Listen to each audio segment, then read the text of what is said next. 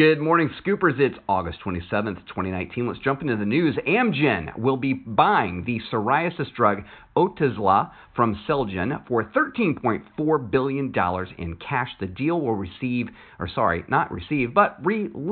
antitrust concerns over Bristol-Myers Squibb's pending takeover of Celgene. Facebook is developing an Instagram companion app called Threads to promote, quote-unquote, constant intimate sharing. That is per The Verge. Now, I don't know what that means. Constant intimate sharing through something like Instagram.